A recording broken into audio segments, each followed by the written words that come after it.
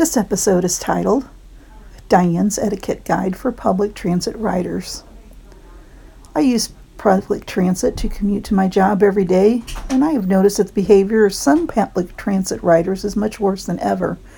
There are already some rules posted on public transit vehicles, but people either don't or can't read the rules, or they just don't care about the rules. So here is my etiquette guide for public transit riders. 1. If you are listening to music or watching a video on your phone, please use headphones. No one else wants to hear what you are listening to. Also, when you do use your headphones, please don't turn your music up so loud that anyone else around you can hear it. Not everyone shares your taste in music. You are also ruining your hearing, although you may not care. 2. If you are listening to music on your headphones, please do not sing along aloud. This is especially offensive when the music you're listening to contains obscenities. I was on the train one afternoon on my way home from work, and the guy in front of me was rapping a song with the lyrics, "Get the F out of my face." I said, "Get the F out of my face." And of course, he used the real word, not the F word, if you know what I mean. This guy rapped that phrase over and over again. A public transit vehicle is not a stage on which to sing or rap or dance in your seat.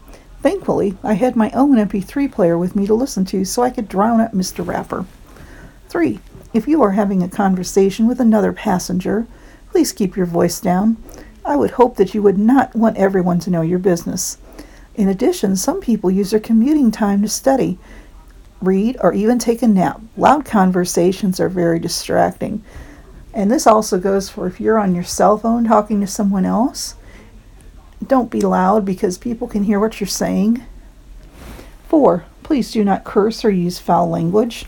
If you would not use the words you want to say in front of your mother, your grandmother, and/or your children, then don't say them on public transit.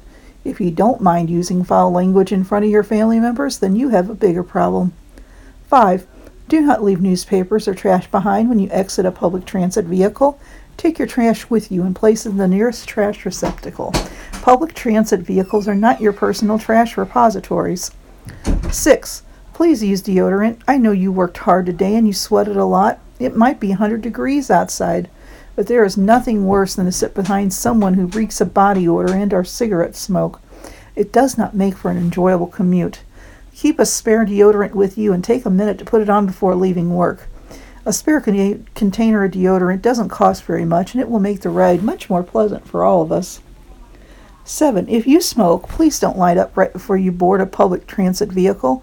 The strong scent lingers on your clothes and makes the ride unpleasant for the people sitting near you. If someone is sitting near you who is allergic to smoke or has asthma, they could have a medical emergency if they are exposed to this tobacco smell.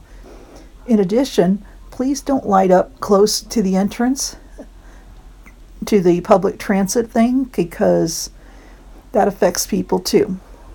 8. If you are sitting in a seat designated for handicapped riders and someone comes through the door that looks like they obviously need the seat, like someone walking with crutches or a cane or in a wheelchair, then get up and let them have your seat. Someday, maybe you needing the handicapped seat because you're using a cane or crutches, or you may be in a wheelchair. 9. Gentlemen, please pull up your pants. No one wants to see your underwear and our butt crack. The women of the world thank you. I have been a public transit rider to commute to the various jobs I have held in downtown St. Louis for almost 30 years. Behavior in public transit is worse now than ever before. It is because people are more selfish. People want to do what they want to do, and they don't care what anyone else says or how they feel, or even whether it's legal or not. It's the attitude of the me first generation. If people would put others before themselves and be courteous and helpful, the world would be a more pleasant place. That's all for now. Thanks for listening. See you next time.